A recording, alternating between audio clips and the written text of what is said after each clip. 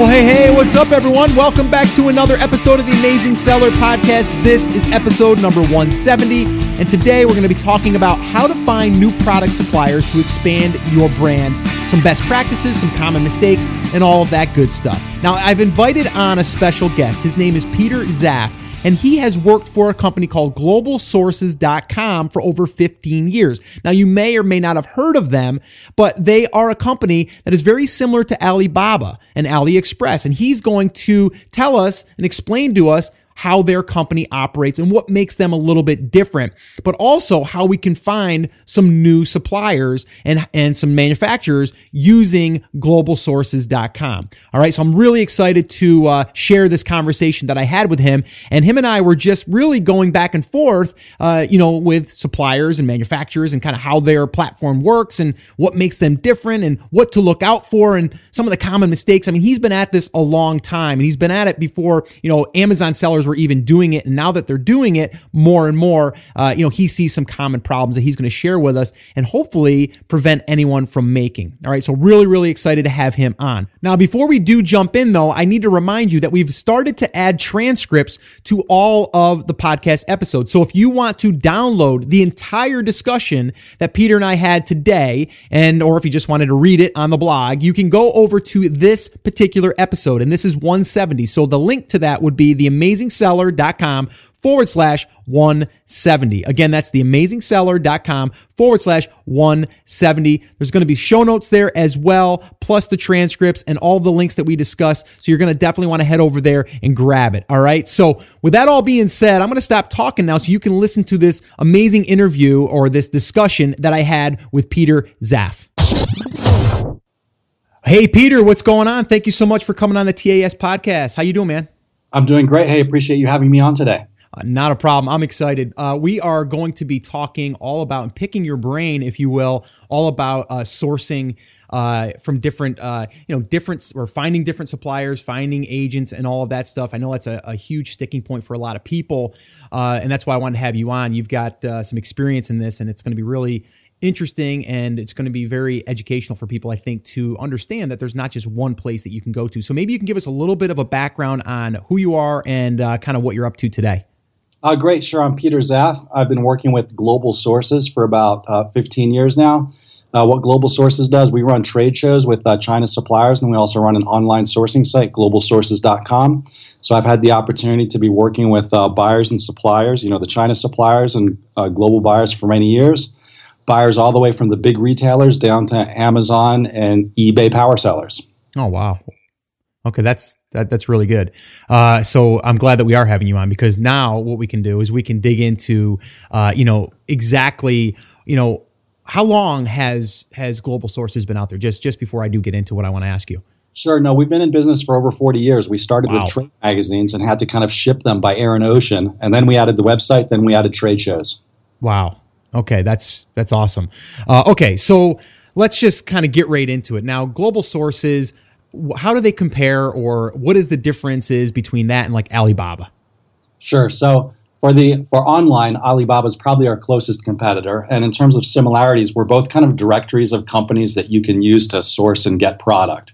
What I hear people tell me some of the differences include, one, we run trade shows, so a lot of the suppliers you see on our site, you can also meet face-to-face at our trade shows. Second, and we hear this a lot, a much higher percentage of the suppliers on our site are manufacturers. So if you want to go direct to factory, I would say you should go to our site first. But we do have less suppliers because we don't have that plethora of agents. So if you're really looking for an agent, maybe you don't come to the Global Sources site first. I mean, I hate to say that, but it's just, the reality. No, that's good. We tend to have more uniquely designed products because they come from the factories, right? Not from agents that are kind of reselling or testing products that they don't have access to or they don't own.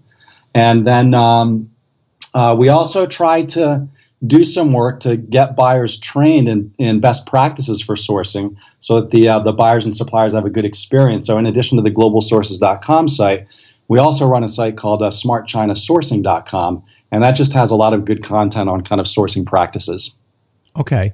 All right. So let me ask you this then. Okay, so you're saying like we're directly communicating with the manufacturer, but if we were to go through and try to find, a product that we're looking for, right, and I go to your site, maybe you can lead me through that process. So, I'm just a new Amazon seller. I want to launch my first product. I want to create my own brand.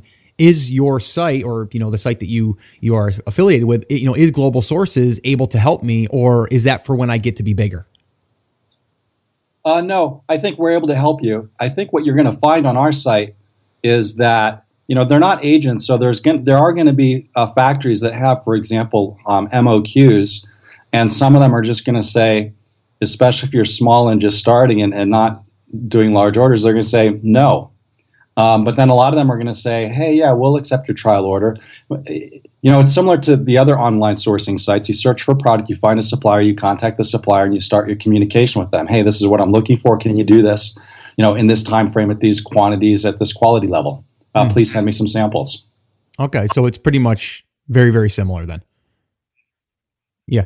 Okay. Now that we're dealing with the manufacturer and we're not directly speaking to an agent, how does that work as far as communications? I mean, do they have someone that's working for their manufacturer that is acting as like an agent only for their manufacturer, or kind of how does that work? Yeah, no, usually what I see is it's basically an in-house sales executive or export sales executive. So it's the staff of the manufacturer and factory, and it's call it the salespeople on the staff. In terms of communication, I presume it's pretty similar to what an agent does. You're just communicating your requirements. They'll communicate sample fee and whatever their requirements or business practices are. So the communication is similar. I think an advantage if you can work with a factory is you don't have an intermediary between you and the factory who needs to, pass information on. On the other hand, sometimes you may want that, somebody that understands how to work with the factory better. So, it depends on what your strategy is. Okay. So then once we start working with this manufacturer, are we is it common to have the same like sales rep that's assigned kind of to you now? Or yeah, you're usually emailing with the same person the whole time. I mean, quite frankly, on Ali and a lot of the sites, you may not know if you're working with an agent or an in-house, call it sales executive from one of the factories. I mean, the process is so similar. And in fact, the agents, they're not going to tell you, hey, I have to go back and talk to the factory. They're kind of act like they're the factory, even if they're not the factory. Yeah, no, that's just as a result of that, the processes are very similar. Yeah, no, I'm seeing that. I've never used them, but I mean, I'm definitely going to be looking into Global Sources now because of that. Because obviously, if you can go direct, but in the same breath, I think that you shouldn't have all your eggs in one basket either. So if I was going to go there and right now and look for my famous, example is my garlic press, and I go there and I search for a garlic press, are they still able to go ahead and make these modifications and customized products for me? Is it still able? Are you able to do that, or you kind of take what they already have? No, so I mean, so definitely, virtually all of the factories, they're OEM factories. So and when I've talked to them, we run the trade show, so I go around and talk to the factories and I ask them, hey, what percentage of your business is people buying products, your designs off the shelf, no changes, and what percentage is changes or original designs? And the overall answer is about 50-50. So all of them are used to, hey, let me buy that design. Let me change the packaging, put some labeling on it, whatever. And they're all used to, hey, I like that design. I'd like these 8 changes. How can we do that? Now, as soon as you want changes, MOQs may go up. Sure. But yeah, they're all used to that.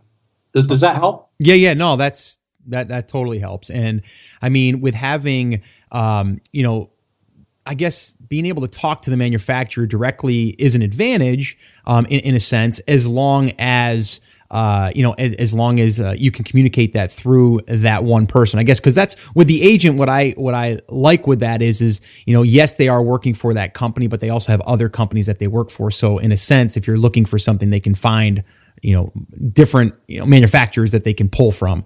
But in this case, we're going directly with that manufacturer, so we would want to then do the same process, just maybe 2 or 3 times to find 2 or 3 different factories. Is that correct? Yeah, that's exactly right. Just like you might do the same process with 2 or 3 agents. Yeah. But you're right, an agent may go out and talk to multiple factories. And if you're talking to one factory, you should be talking to multiple factories. Yeah, yeah. And now, what are you seeing though typically? I mean, maybe you can't give me an exact answer, but what is typically like if you wanted to do a test order? Are they willing to do? Yeah, that's a great question. And I wish I could give a statistics, but I don't have accurate ones. So these are going to be gut feels. You know what? The manufacturers, 5-10 years ago or 10 years ago, you didn't have eBay sellers and you didn't have Amazon sellers. So they were used to working with retailers and brand owners. MOQs were pretty strict, and they generally, it was hard to go below MOQs. The world has changed a lot. Retailers, I'll say 2007 to 2009, got stuck with a lot of inventory. The big box retailers started placing smaller quantity orders. Okay. And you started seeing the eBay power sellers come in, and now the Amazon private label sellers. So the world has changed, and a lot of the suppliers recognize that they need to be able to support smaller order quantities. So I think it's very common, and every supplier is used to being asked, hey, can I do a trial order, even if it's below the MOQ? But I think they will also expect, and to have clear communications, you should say and expect to have your next order hit the MOQ. So like you can't do 3 trial orders in a row. I mean, I wouldn't recommend that. It's not going to be good for the relationship. I think you can tell them, look, we can do an MOQ order, but we need to do an initial trial order to test the quality of the product, test market acceptance. If that works, then the next order we expect will be at MOQ level. And my gut feel is about 2/3 of the suppliers will say yes to that or more, right? Okay. Now, let me ask you this, though. So what is typically, like by going to your site, like what is a minimum or a minimum order that is required? I know that's going to vary, especially probably on size of product and stuff, but you know what I mean? Like if you're talking about something that's small, lightweight, something, you know what I mean? Like, are we talking like 5,000? Are we talking 1,000? Like what are we looking at? Yeah, like you said, it varies a ton from product to product, but just a round number, 1,000 would be not an uncommon MOQ if you had to throw a number out. Okay. And so now let's move into, we're doing some communications with these people. How is the payment and stuff handled? Great. Sample payment, PayPal is very common. I actually specifically went around and talked to a bunch of suppliers at our show, how do you do sample payments? And receiving PayPal, virtually everybody accepts PayPal for sample payments. Okay. Now, but then when you get to the order, that's different. In general, the suppliers don't like PayPal. There's more fees. It cuts into their margin. I mean, you can totally understand that. The other thing that they hear from their friends, right, the chatter among the suppliers is everybody has, some order that PayPal is holding up or some funds that PayPal is holding up for some reason. And, the chatter among the buy side is it's always the supplier's fault. But the chatter you hear on the supplier side is, hey, these are all the problems the buyers are causing for us, right? So it's interesting listening to the chatter on both sides of the community. So PayPal creates a lot of risk for them. So they don't like PayPal. And it's expensive, so they don't like it. So much more common for the order would be a wire transfer, paying, call it 30% when you place the order. Now, they need that money so they can go out and get raw materials. And then 70% before the order ships. I don't want to get too complicated, but I do recommend when you get larger, you may not need to do this for trial orders. Do a pre-shipment inspection before you do that 70% payment. And there's plenty of companies that can do that for you. Okay. So I covered a lot there. Is that okay? Yeah. No, that was fine. And I wouldn't ever pay anything by Western Union. If you see somebody that wants you to pay by Western Union, I'd run, not walk, run away. Okay. That's good advice. Yeah. And when you do pay by wire transfer, make sure that the name of the bank account you're paying to, I mean, it should be a corporate account and it should match the company name that you've been talking to. Now, there are cases where it doesn't match. So it's not a red flag if they don't match, but it's at least a yellow flag if you're like, this does not look like a company name that I've been dealing with. You definitely need to investigate that in more depth. All right. So for example here, now that we're kind of talking about the payment and stuff. So if I was to send the sample, it's pretty common to go out there and say, I want to send you a PayPal payment. And they're usually okay with that. But then moving forward, we're going to then have to wire them some money and we can basically just get their banking information and then do that through a wire transfer through our bank. Is that typically how that would work? Yeah. And, since I'm living in Hong Kong, I don't know the U.S. situation that much. Like the Hong Kong banks, you can do an international wire transfer online, so it's very easy. I don't know how many of the banks require you to kind of go into the bank and how many of them are used to doing international wire transfers when you go in there. So you just have to work that out with your bank. But yeah, exactly what you said. Okay. Yeah. I mean, typically for us here in the States, it's like $50 for a wire transfer from your bank. So it's not terrible. Yeah, it's not terrible. It's part of it. But I mean, if you were going to pay credit card, you're going to pay more of a fee for that anywhere they would. So that's why a lot of times they don't want to. Now I know, and I don't know if you have heard this, but Alibaba they incorporated a credit card option now in there that is kind of offered. Is that anything that Global Sources would ever do, or are they, or is that like kind of on a, kind of like a manufacturer basis? Are they going to offer any type of credit card payment online? I can't comment on what we're doing in the future. We're not doing that right now on the sourcing site. One of the reasons is because most of the transactions are individually negotiated. Price, quantity, packaging, labeling, delivery time, any changes to the product. So as a result, there isn't really standard pricing, one. And then two, when you get to the larger dollar values, like you said, 2-3% on a credit card, it gets prohibitive. Yeah. And most businesses get access to, I believe, lower cost wire transfer fees. So the wire transfer just becomes a lot more cost effective. Okay. Yeah. Okay. Okay. Now I just pulled up your site that the sourcing site, Global Sources, and I just pulled up a garlic press. Yep. And I just wanted to kind of lead people through this. So I'm looking at it, and the minimum order here is 500 pieces. And it says it's 90 cents to $1 per unit. Now, obviously, that's not going to cover shipping and stuff like that. So basically here it says, product request sample, request latest price. So is that all you would do now? So is that what I would do, is just inquire now? That's the most common action. That's right. Okay. Yeah, because I'm looking at the page right now. It just says inquire now, and it gives all the specifications. It gives the contact supplier. Is there anything that we could put in here, or anything that we should do to make sure that we are filtering the top suppliers? You know what I mean? Or the manufacturers? Yes. Is there something there we can add to a search or something like that? Well, so if you're still on the product page, kind of on the top right, you'll see, I think if you're on the same one I am, second year. Yep. So that means that particular supplier has been on Global Sources for longer. Okay. I don't want to say anything negative about the first year suppliers. We think all the suppliers on the site are good. And on the Global Sources site, just to let you know, we do get, I'll say, comments or feedback from buyers about their interaction with suppliers. It's about one supplier per year that we have to take down because we think that they're, I'll say, scammy. Yep. So we're really comfortable with the suppliers. Okay. The problems that we see more often, I'll say, are commercial disputes. Most often it would be around quality, and that would tend to be kind of a communication problem and no inspections having occurred. Okay. And yeah, I see. Back. Yeah, I see there's a little check mark too that says verified supplier. Yeah, so the second year. That's right. So the check mark for the verified supplier, we make sure that they're a legal entity. The vast majority of these suppliers we've visited ourselves. Let me see what else is on this page. Because a couple other things that we do, although I don't, it varies from supplier to supplier. If they have product certifications, they can upload them. We will, where we can, where there's a third-party database where we can validate that certification, we'll check that so that we don't get the Photoshop certifications. Regrettably, that's a little bit common in the industry. So if you ever get certifications, you need to validate them. Okay. Yeah, I'm looking at some more badges down here too where it says contact supplier, and I see another one here. I'm hovering over it. It just says this supplier has a business registration profile independently verified with relevant government agencies.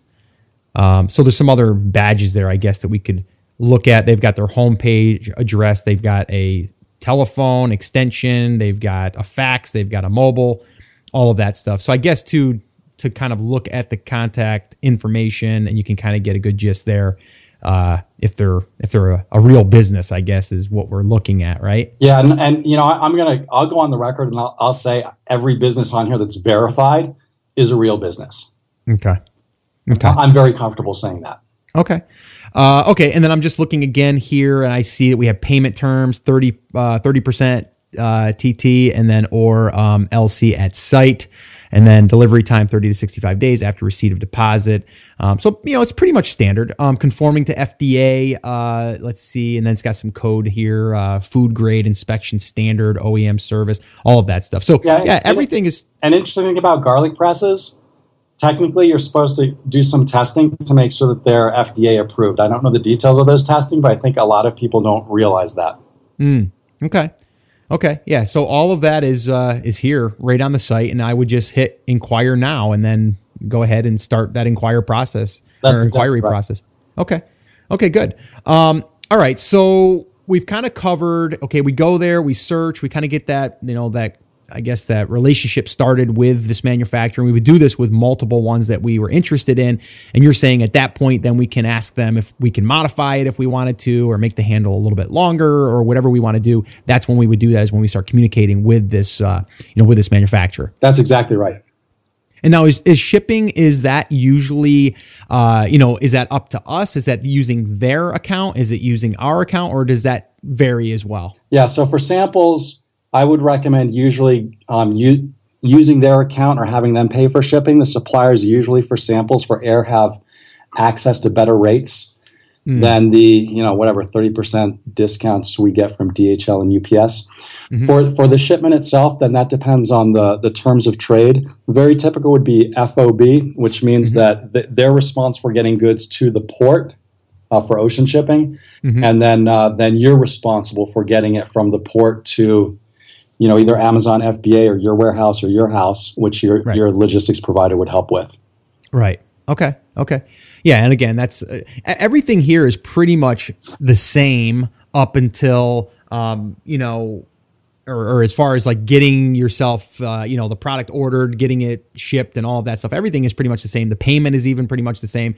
It's just like you're saying, these companies that are on this site are also, and you are, your company, Global Sources, is also doing trade shows, so you can actually go and physically talk to some of these manufacturers. Is that correct? Yeah, that's exactly right. So a lot of these suppliers you can meet face-to-face at our trade shows.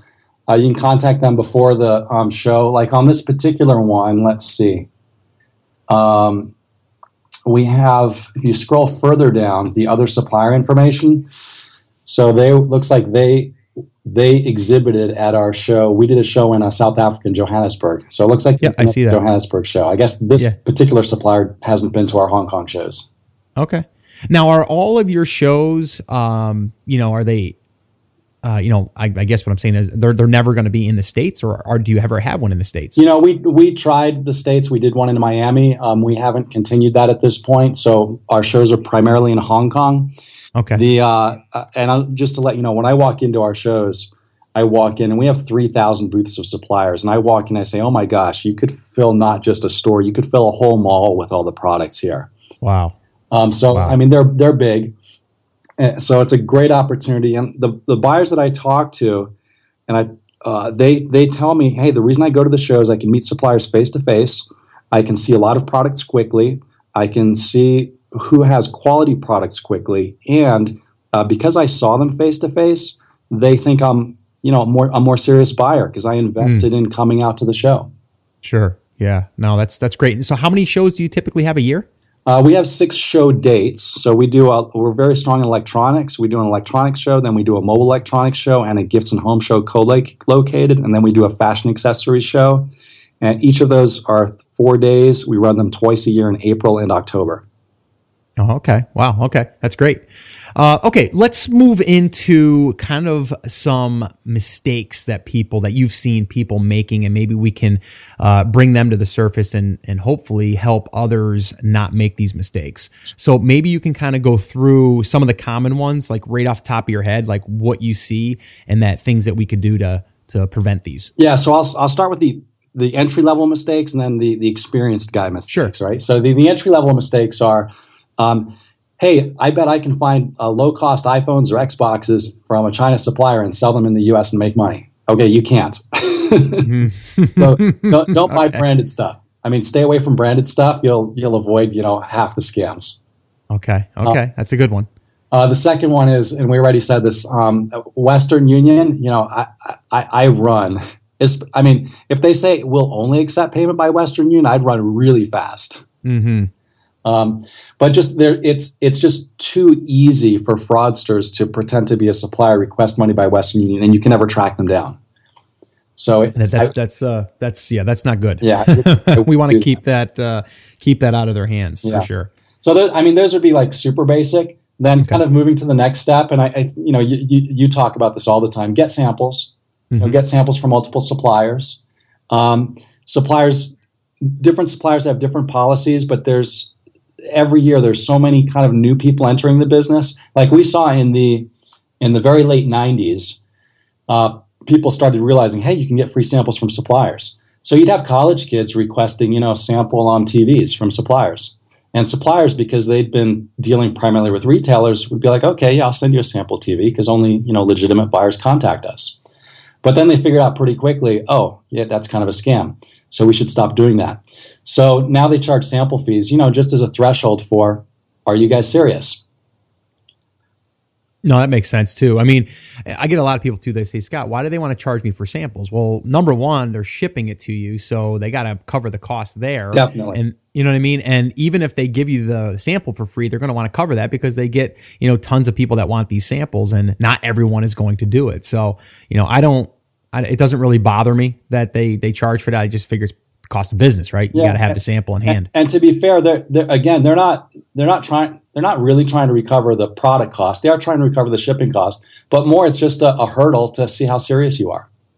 Yeah, no, I agree. Yeah. So okay. So I mean, those are some. Yeah. So samples. I mean, we've always said that, and I've always said that. You got to get a sample in your hand. Yep. Okay. So what's another one? Oh well, so now we're getting to kind of more common issues that experienced guys also face. Sure. And that would be, that the quality of the product in the shipment is not the same as what you had in the sample. And especially if you're working with an agent who has a lot less influence over the factory he's working with. So this is where things, as folks mature or they're doing bigger orders, they may want somewhat more rigorous processes in place. So, just to be aware of what I would recommend, at a particular point in your business, I'd say get the samples. All the things you don't like about them, write them down objectively, and they become your quality control criteria. Then attach that to your purchase order. Okay. So then the supplier, when he's agreeing to the purchase order, he's also agreeing to your QC criteria. And some suppliers will say, no, I can't achieve that QC criteria, whatever. This component I get on the open market, I don't control the quality. Well, then you make a decision. I can accept that or I can't. And you can walk away. But it's a good initial step to figure out, will the supplier be able to achieve the levels of quality that I want? Then pre-shipment, get a third-party inspector, and it costs about $300 a day, and usually one man day is enough for a pre-shipment inspection to get the products inspected before they ship. And for the inspection, I think a lot of people think of it as an extra cost. I think of it as insurance. Yeah. Right? Because you can get product reworked if it doesn't pass inspection when it's still in China and before you've made your final payment. If you've received it, you can't get it reworked, and you've paid 100%. Plus, if you do that pre-shipment inspection, you're positioning yourself to be able to ship direct to FBA, instead of shipping to yourself and then reshipping to FBA. Yeah, that's a good point. So I think it's a good process to plan on growing into.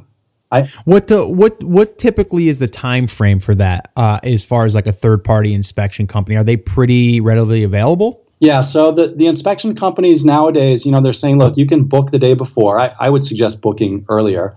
But typically you work with the supplier to figure out when they'll be ready for the inspection.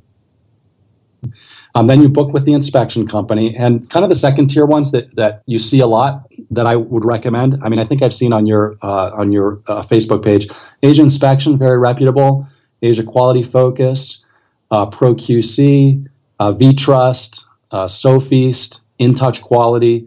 Any of those guys will do a good job. You book with them. They, after product's ready, they'll inspect. They'll send you a report. It's basically 20 pages. From math, they'll figure out the size of the sample to check. They'll take photos of any of the things that are problematic or didn't meet your QC criteria. And then based on the math, they'll say, okay, objectively, this passed or failed. There were too many critical, major, or minor problems or not so many. But then you say, okay, I'll accept the shipment or not. And you have the photos of the products and the defects they found. Okay. That's good. That's good. That way we can also go back to the manufacturer at this point and say, this is what was wrong. We need these fixed. And if they're fixed, we'll accept it. If not, we won't. Yeah. So then kind of a next step of complication is in your purchase order, you can put terms in there that says, look, if you fail an inspection, you have to pay for the second inspection. Oh, okay. That's a good one. Yep. Now, I've talked to a couple folks, and one of the folks I talked to said, I use that as a term. I've never had the supplier actually pay for the second inspection. But the point there is, and this is kind of how China sometimes works, is, okay, they might not pay, but then they owe you because you can say to them, hey, look, this is what we put in there. Mm-hmm. So you kind of have a little bit of moral leverage, so to speak. Okay. And if you tell them you're going to get that pre-shipment inspection done up front, they know you're serious about quality. They're not going to take defects from other runs and stick them in your shipment. That's true. Yeah, no, that's good. And again, I mean, depending on where you are in this process and how many you're ordering, I think especially if you're starting to order at scale, I mean, that's definitely, especially if you're using sea shipping and all of that stuff too, right? I mean, you've got a lot of money invested here. To invest in a third-party company is probably the smartest thing you could do. Yeah, and like you said, early on samples, they come straight to you. An initial trial order of, 40 pieces, you could come to yourself. 200 pieces, you could come to yourself. At like that trial order level, it's a question of, to me, hey, do I want to start getting the inspection company and figuring out how the inspection is going to work with this particular supplier?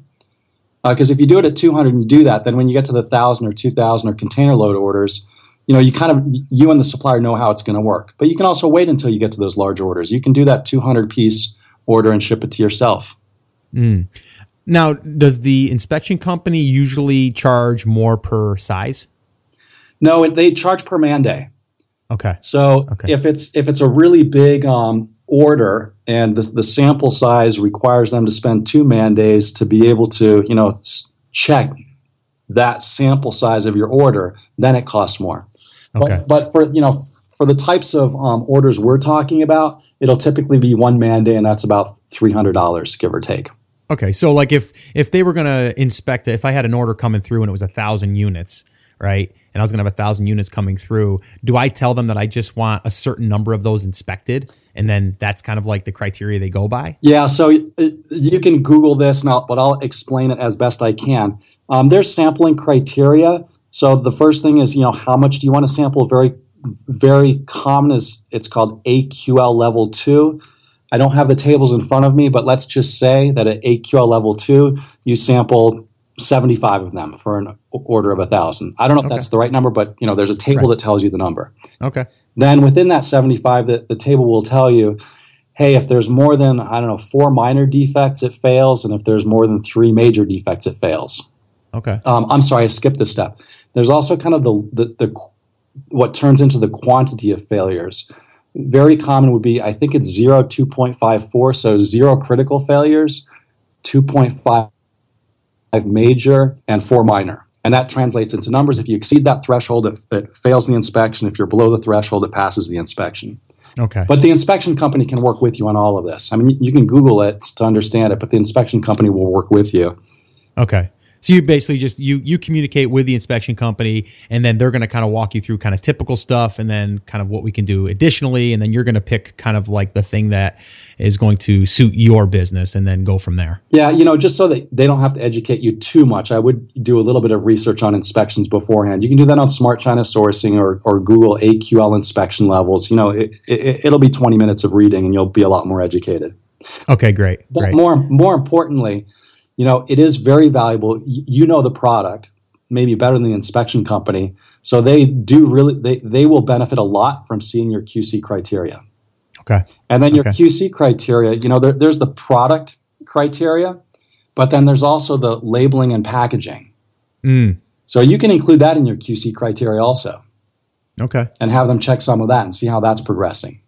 Well, yeah, I mean, it could be as simple as, the boxes are, the printing on the boxes are, how they were supposed to be, and if they pull them out of the packaging, they're seeing that something is, just the coloring is faded, or maybe they had something wrong with the printing, and then they can pick that stuff up. So that could be in your criteria sheet. Yeah, exactly, and I like hey, the right FNSQ label is on the right product. Yeah. It's not smudged so that it's scannable. Yep. No, that's good. That's good. Yeah. So anything I think on the surface level of us as being, the product owner, we're going to know what those are. And then those are what we can put on our sheet, our QC sheet that they're going to have to follow. But those are kind of like surface level that, we want just to know that our products when it hits the warehouse, that it's going to be sellable, right? Don't want to. That's exactly right. Because I think that's the scary thing with a lot of people is you're ordering, your test order might be only a couple hundred. And if something was wrong with that, it's not the end of the world. You go ordering 1,000 plus and something's wrong and it gets into Amazon warehouse. You don't know it. Well, now all of a sudden you've got 1,000, pieces in there that are wrong or that they're damaged. And now you either gotta, they're being sold and your customers are going to leave you negative reviews. And that's bad. You want to prevent that. Yeah, we want to prevent that. Definitely. Okay, cool. So do you have any other common mistakes that we can be aware of and that we could hopefully avoid? Yeah. So a different one. So I'll talk about the a scam that we're seeing, but it's not a supplier scam. Okay. What's happening is the bad guy phishers, they're phishing the supplier. So they're getting access to a supplier's credentials for their email. Then they're logging in to that supplier's email address and they're checking the emails and they're saying, hey, which buyer is going to pay us some money soon? And then they'll email that buyer, from that supplier's email address and saying, hey, our banking information's changed. Can you send your next payment to this other bank instead? Ooh. Okay. And that I've seen and heard that happen. I haven't followed up with folks to understand if the bank can actually get the money back once they've transferred it.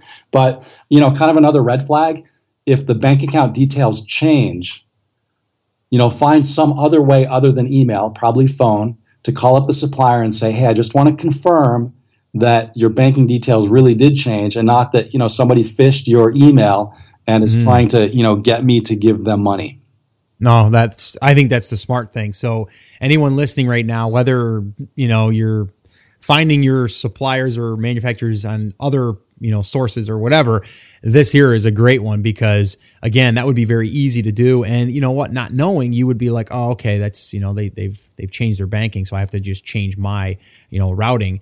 But I think the best thing to do is then call your manufacturer and then talk to them. And then get that so that they actually did that. I do that with credit card. If I get something in my email about my credit card and they want me to log in to see this, that, or the other thing, well, I know that that's probably a phishing thing. So I'll call my credit card company and then I'll ask them. And then if they say yes or no, then I follow up. So I think that's good practice. Yep. Hey, and let me talk about one other area, and this one's a little bit more complicated, but people should at least be aware of it. And that is the regulatory compliance issues. Different product, and the problem is it's difficult. Different product categories have different regulatory compliance requirements. Children and toys, healthcare, even electronics. There's some categories that have fewer requirements. Like picture frames or pet toys. So it's worth maybe doing a little bit of research, and you can talk to your suppliers and say, hey, what certifications or what regulatory requirements do your customers usually ask about? Mm-hmm. You can also talk to your freight forwarder if you're working with one to ask them, but just do a little bit of research and try to understand, are there regulatory requirements for this product in the U.S. and do I need to meet them or not? Yeah, that's good advice. The one I've been hearing quite a bit about, I don't know if you've heard about Flexport. Flexport's been coming on the radar here that I've been hearing about. I had a gentleman on the show recently, Derek Miller, who's using them, and he says basically it's all kind of done through their dashboard in a sense, and like you just said, that's part of their process, I believe, too, to kind of give you guys the heads up, as far as what you need to have in place in order to allow that to kind of go through all of the different stages. Have you heard of Flexport? Yeah, so Flexport, they're on the logistics side. They'll handle ocean and air shipping. Actually, we're a slight plug. We're going to have the Flexport guys speaking at our Smart China Sourcing Summit. It's sourcing specific training we're doing in Hong Kong with our trade show. But yeah, so the Flexport guys, they're great. They've got a good user interface to book your ocean logistics online. They'll track it and air logistics. Yeah. There are a ton of other companies too. I've heard some feedback that Flexport isn't taking on new customers right now, but you can Google, third-party logistics provider, freight forwarder, customs broker. Call up a couple and find one that'll work with you. The industry is super fragmented. Yeah, okay. Yeah, I've been hearing a lot about Flexport, and I hear that they're really, really good. So, definitely anyone listening, check them out, I guess. I'll leave it in the show notes. And I just know that because I was talking to Derek about it, and he was saying that pretty much anything along that process, if they don't have it in there, they'll have like resources to get there. You know what I mean? Like, so they try to make that streamlined on the process. Because that can get complicated, right? If we're talking about now, you have to figure out, regulations and all of that stuff. You need to make sure that you know what you're supposed to be doing and try to follow that as closely as possible. Yeah, and I'm not as aware that they will help a lot on the regulatory compliance side. I've seen the online interface. It's definitely more kind of book the shipment. What's the pickup date? When's it going to get dropped off? What's the current status? And they're very good at that. I'm not sure that they've done as much on the regulatory compliance side. So I don't know if I'd rely just on what you're able to learn from them for that. Yeah. And I don't know because I have not used them in particular. I just know that I think I was talking to Derek again as far as like having the bond and stuff like that. Like I guess they take care of like helping you with that. So I just thought that maybe in that process they had some resources. But yeah, just check it out. But so where would someone go to find more information about that?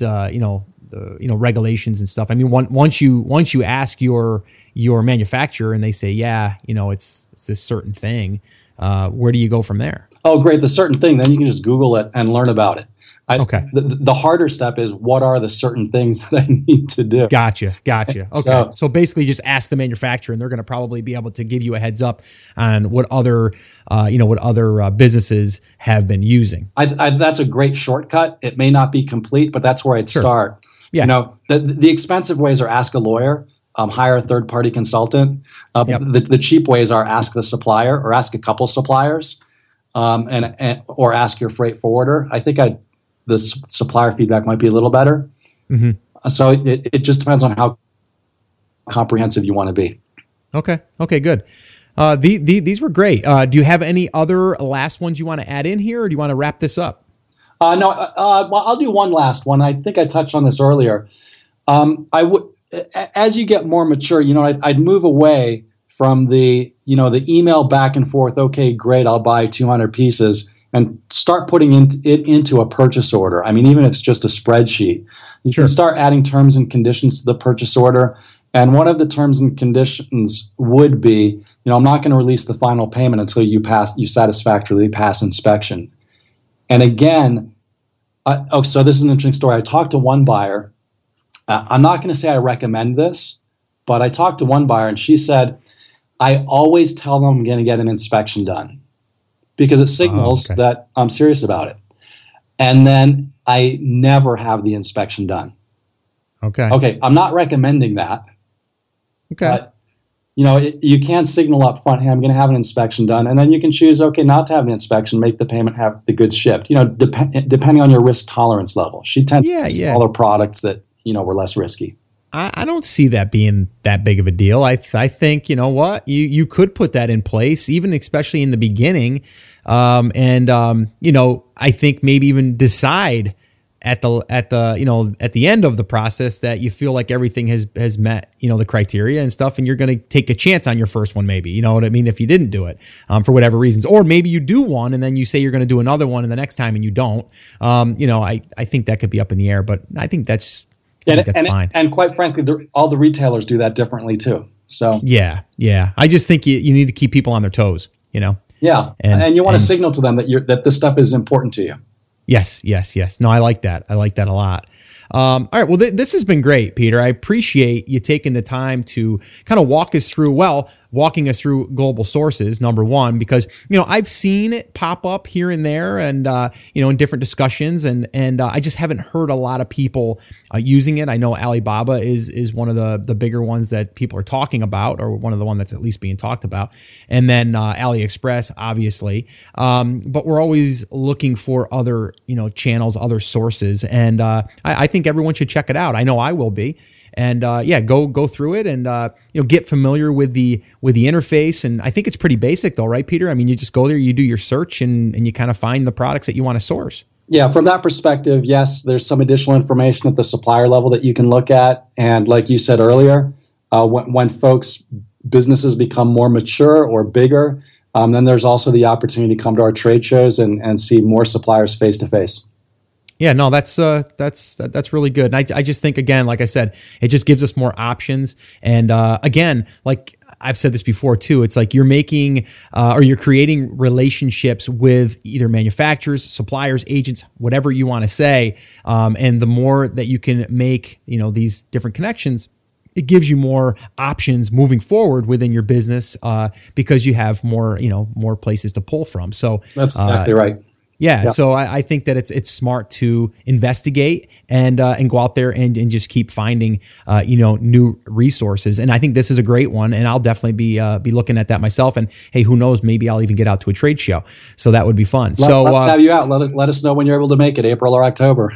Yeah, no problem. So okay, Peter. So this has been great. Is there any last little bits of advice or words of wisdom that you want to give the TAS audience? I think everybody's just trying to, I don't want to say make some money, but everybody's just trying to get by on both sides, the buyer and the supplier side. So a lot of the mistakes, they tend to be communication mistakes. There's a lot of language differences. I'm just impressed that the Chinese can speak English so well that they're able to communicate with us. I mean, our level of Chinese is a lot lower than their level of English. Yeah, right? Yeah. But then there's time changes, there's cultural differences. So communicating clearly and completely as much as you can, over communicating goes a long way to making sure that you don't have problems in the sourcing process. That's the only other point that I would add. Yeah, so really, like, just don't overwhelm them. Really, with what, just ask what you need to know. But then, almost like I said, you're interviewing them in a sense, and they're kind of interviewing you in the process as well. So it's kind of like that back forth, and you really have to treat it as a relationship that you're building with these people. And like you said, I think communication is huge. And if we can learn to communicate, because we might use slang, right, exactly, in our language, and it doesn't make sense to them, and they might use slang back that we're like, what the heck? Why are they saying that? That's kind of rude. And it's like they don't know because they think they're communicating the way that we communicate. Yeah. So one of my a short story within our company, one of my colleagues is British. He communicates with our Chinese colleagues, and basically, if they see a word that they don't know, they're going to right click on it and see the Chinese translation. And if it's slang, that translation may make no sense to them. Yeah. So, it's true. Try to use the simple communication will really help a lot, just like you said. Yeah, no, that's awesome. All right, Peter. So is there any other place other than globalsources.com that you want to point people to? So globalsources.com is good. I mentioned smartchinasourcing.com. That's for some information. That's good. Kind of the sourcing information that I mentioned that we're going to be doing that summit. And you can get information on that at globalsources.com/summit. And that's where we're going to be doing kind of face-to-face training, sourcing training, co-located with our trade show. And it's targeted toward Amazon PL sellers, that are ready to do something like that. Yeah, no, that's awesome. Yeah, we'll link all this up on the show notes. And and anyone listening, I think sourcing is something that is, it's definitely something you need to learn, but also when you learn it, it's an asset because you're building these relationships and these channels for you to go out there and find more products. And that will ultimately help build your business. So I think it's really, really important. So Peter, once again, I want to thank you for taking time out of your day. I know that you're in your travels right now and you're going to be heading back to Hong Kong, right? That's right. I've got my flight in a couple hours here. But thanks for making the time for me. I really appreciate it. It was great to be on here. And like I said, I love sharing kind of the knowledge that I have so that people can have a better buying experience when they're working with suppliers. Yeah, no, I appreciate it. And hey, have a good flight back. And we'll definitely be in touch. And everything that we mentioned here, I'll link up in the show notes so everyone can have access to that. So once again, Peter, thank you so much. And I look forward to talking to you soon, bud. Thank you, Scott. Take care. Yep. Bye-bye. Okay, so there you have it. Another great discussion with someone that knows a thing or two about sourcing. And I think that this is really valuable for all of us because we don't want to put our eggs all in one basket. I mean, you guys have probably heard me say that before and just hear other people say too. We don't want to just depend on one source. So globalsources.com, check it out. I'm going to be going over there as well. And I've already kind of played around with it a little bit. And there are a lot of similarities to Alibaba and this particular platform. So definitely check it out. It's worth looking into, especially if you wanted to, find other suppliers or other manufacturers, whether it's a product you're already currently selling and you want to have another backup source, or if you want to go completely into another product and maybe start here. I think it's really, really good to be able to diversify where we're finding our products and our manufacturers from. So definitely check that out. I think it's valuable. So that's it, guys. That's pretty much going to wrap it up. I did want to remind you, if you are brand new or if you haven't attended one of my live free workshops, head over to theamazingseller.com/workshop. You can register for an upcoming one there. I'll take you through all of the steps for launching your first product on Amazon, everything that I did all the way up till now, and what I've done differently and that I've changed. I share that all on the free live workshop, and I also answer live Q&A. Would love to have you attend. And then also, I want to remind you that all of the show notes for today, all of the transcripts, all of the links that we discussed will be in this episode's show notes. So head over to theamazingseller.com/170, and you can get all of that over there, and you can have access to it immediately. All right, so that's it, guys. That's going to wrap it up. Remember, I'm here for you. I believe in you. I'm rooting for you, but you have to. Come on, say it with me. Say it loud and say it proud. Take action. Have an awesome, amazing day, and I'll see you in the next episode.